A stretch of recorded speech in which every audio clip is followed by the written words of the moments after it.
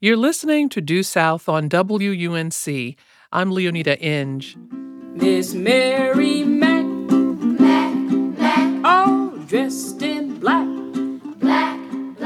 with silver The first magazine ever created for Black children was published in January 1920. It was called the Brownies Book, a monthly magazine for children of the sun. And it was the brainchild of sociologist, scholar, and activist W.E.B. DuBois. More than 100 years later, the Brownies Book is still being discussed, studied, and celebrated, most recently with the publication of a new anthology inspired by the original. The new Brownies Book, A Love Letter to Black Families, is the brainchild of Dr. Corita L. Brown, a professor of sociology at Emory University, and Charlie Palmer, painter, graphic designer, illustrator, and also Corita's husband. Corita and Charlie, welcome. Thank you. Hi. It's a pleasure to be here. It's my pleasure because I just want to let you know how beautiful this book is before even thumbing through the pages. Just looking at the cover of this book, it really stands out, and I hope you're really proud of it. You know, the original Brownies book was a fascinating history. It was only published for 1 year, from January 1920 to December 1921. You know, it featured the work from some of the most prominent Black intellectuals of the time. So I like to talk about, the history of that periodical, some of its famous contributors, and how it really inspired you to start this new collection. So the Brownies book, as you mentioned, Leoneda, was founded by not only W.E.B. Du Bois, who was at the time the editor-in-chief of the Crisis magazine, but also a few of his colleagues at the NAACP, Jesse Redmond Fawcett and Augustus Granville Dill. They worked as an editorial team to bring the Brownies book to life, which was conceptualized as a periodical centering what Du Bois called children of the sun. So the original Brownies book, was typeset in color and issued every other month and was formatted very similar to the Crisis magazine, but geared towards a young audience. And it was so important because it was the first of its kind to feature Black children, in a positive light. I know it's supposed to be for young readers, maybe for children, not like the Crisis. We know the seriousness of that, but I think a lot of parents probably read it as well, if not to their children, right? I would imagine that. I think one of the things that's very important about the book itself, we do see it as a family book. There's something there for everyone in every age. I think that, and actually having opportunities to see behind a glass, one of the original copies of the Brownies magazine, you could see the quality of the color and the well illustrated and how well the type was set. So there was quite an inspiration to have a chance to see that in New York recently. It was our very first time actually laying eyes on an original copy of it.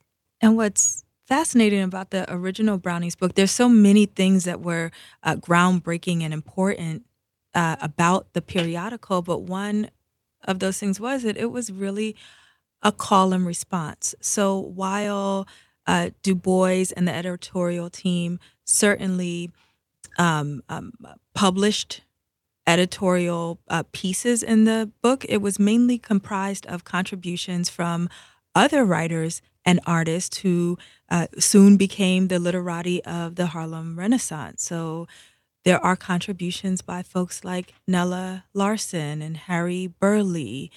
Also, Du Bois made sure to publish young and up-and-coming Black creatives. One young man in particular, who was 19 or 20 at the time, sent Du Bois some of his work and said, I'm interested in being a writer. Would you take a look at my work? Du Bois thought the work was quite good and published it, and that writer was Langston Hughes. He, in fact, had his first pieces published in the Brownies book, and so it was a launch pad for some of our greatest literati's careers embedded in this Brownies book. You know, Charlie, I'd like you to talk a little bit about how this book looks and feels. I know before even opening the book, my mouth sort of dropped open. I said, wow, how lovely. And really, just how does it look and feel? And then how did it make you feel when you got it back from the publishers, when you saw your work? A funny story is that we had to reenact because we didn't have actual video of the. Actually, we do have video of the actual opening. We had no clue when we saw the early layout of it that it was going to have that gold on the very front of it and on the side of it and the back of it. But we knew and we've seen how people have responded to the cover before they ever opened the book. And so we were very excited about the idea that people are responding by looking at this gorgeous image of this young lady as an angel. But once you start to dig into this book, it is like I've heard it by other participants that are part of the Brownies book, some of the contributing artists as well as writers, that this is one of the most important projects they've ever been involved with. I've had the opportunity to do a lot of things in my lifetime, and I can comfortably say this is the thing that I'm the most proud of anything I've ever done before. Wow. How did it make you feel, Karita? I mean, it's so regal. And when we pulled the book, the early copies that we got out of the box, seeing that the book is literally wrapped in gold, it just took my breath away. I think that it is just absolutely top notch. And shout out to Chronicle Books, our publisher, because they made that decision to put it in a premium package, and that says a lot about how the publisher feels about this book for its year's lineup. But it's absolutely gorgeous. It's meant to be a family heirloom. This book is meant to be on the coffee table of every family in the country. Charlie will probably say around the world.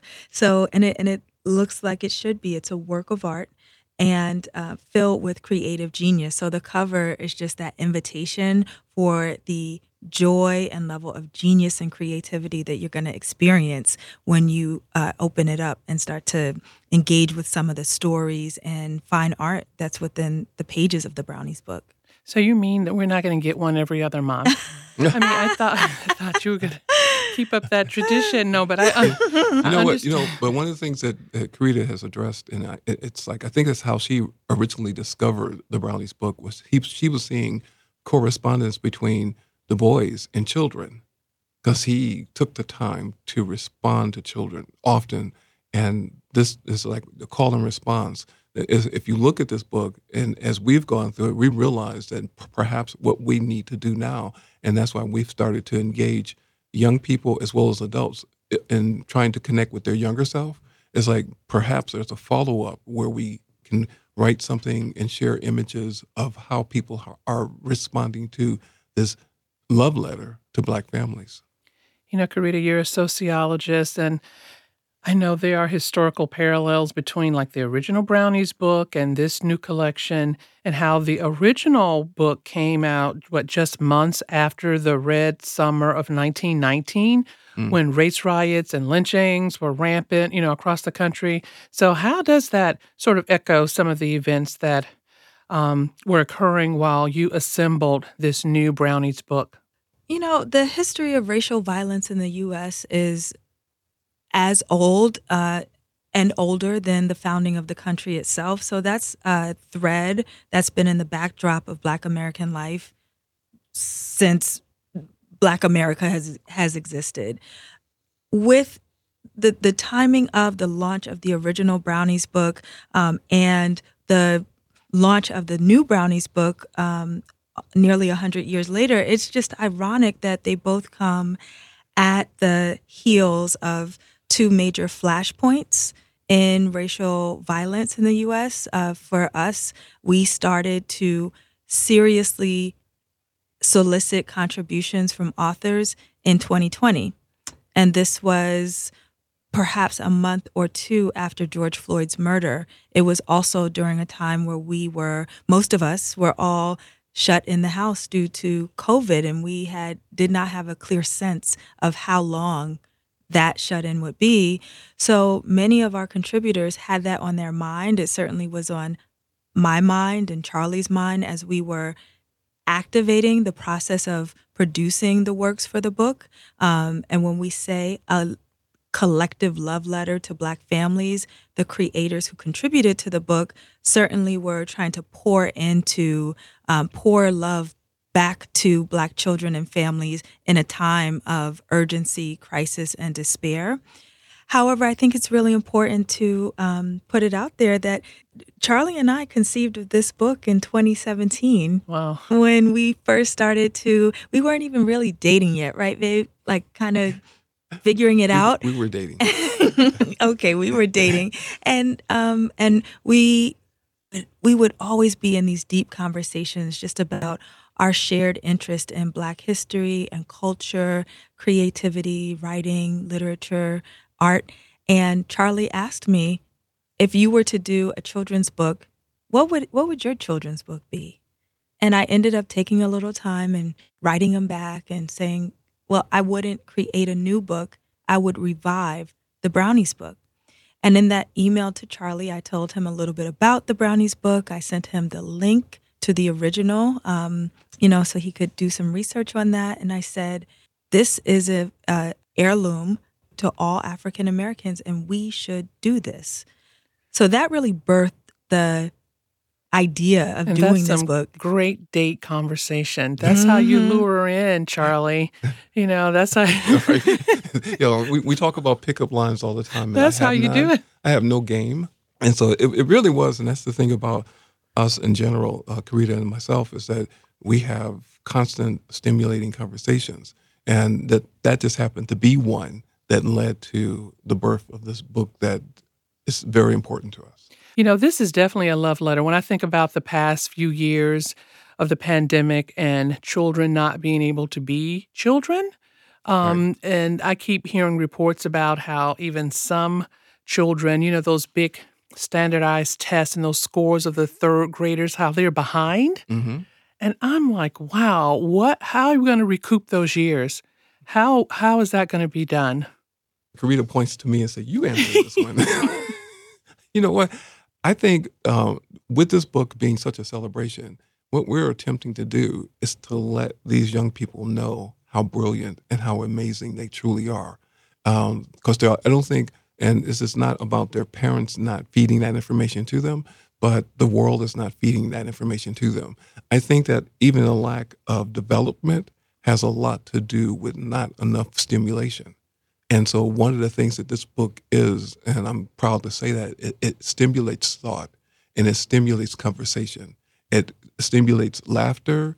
It will make you cry. It will make you feel alive. And I think that those are the kinds of things that motivate change and growth and the desire. And so I would hope that even young people, something like this would encourage them to step it up. We believe in you. We have confidence in you, and, go after it. And I think that becomes very important. But when it comes to the fact that, yes, what's happened with the pandemic and everyone falling behind, do we need to catch up? I think that one of my beliefs have always been that the pandemic was a restart. It was a reboot. It was an opportunity to change some of the things in the system that we've gotten used to. And so I think that maybe this also inspires more change. Art is so important to this project. I mean, before even reading the words, a child of any age, first of all, this book, it harkens back. It's like an encyclopedia. Like, it's big, it's broad. It looks like it should be on a shelf and used as a reference book almost. But the pictures, the artwork, amazing. I think one of my favorites is, I have my book here.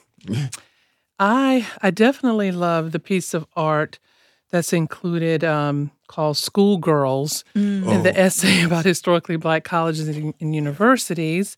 Leonard Maiden. Leonard Maiden, see, so one of the things that I'm going to jump in this right now so I can, because Karita always says this, and I'm like, I don't agree with you.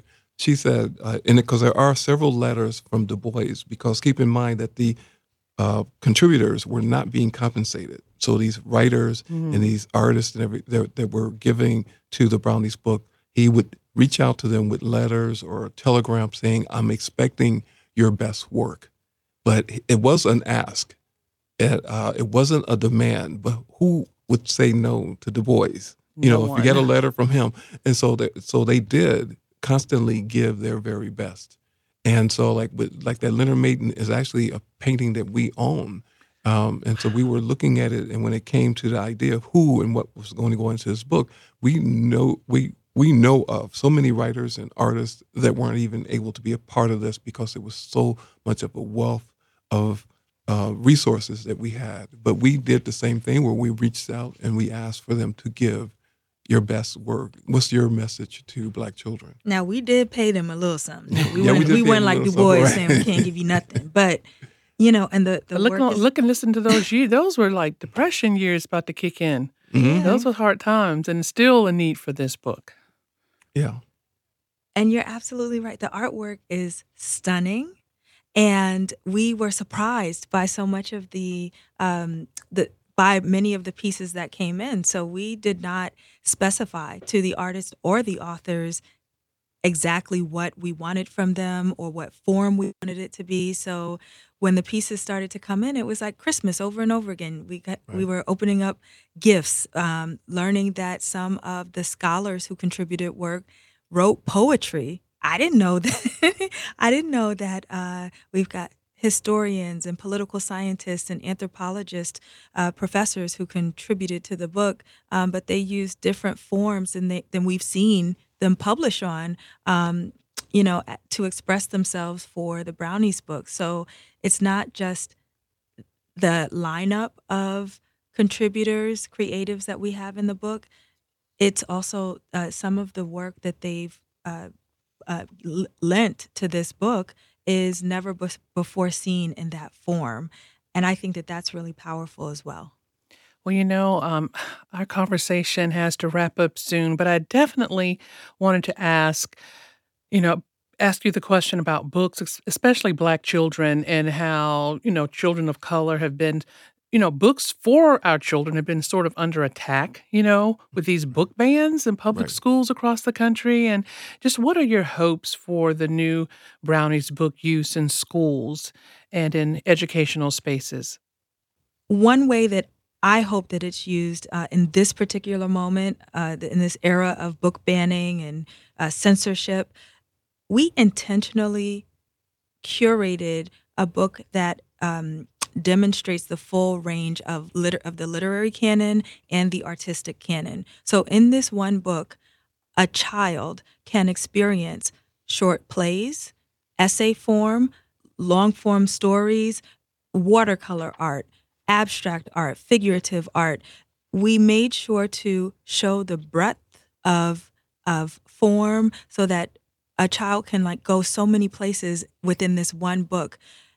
It also taps into various facets of the human experience and the human condition. So we deal with everything from just silly, fun children's stories to, how do we deal with some of the harder facts of life, like losing loved ones and mourning, and what does that look like from a culturally specific standpoint? So that's the long way to answer your question. We just hope that this book serves as a portal to allow children to go anywhere to experience the full range of humanity through art and literature, unbounded through this collective love letter that is the new Brownies book. Well, I can definitely tell it's been a passion of love. Dr. Karita L. Brown is a professor of sociology at Emory University. Charlie Palmer is a fine artist, graphic designer, and illustrator. They are the authors of the new Brownies book, A Love Letter to Black Families. Karita and Charlie, thank you so much for being on Due South. Thank you. It's Thank been a you. pleasure. Miss Mary Mac, all dressed in black. Next up on Due South, a chat about the enduring importance of Black bookstores, featuring the founders of the only Black-owned children's bookstore in North Carolina. You're listening to Due South. For 50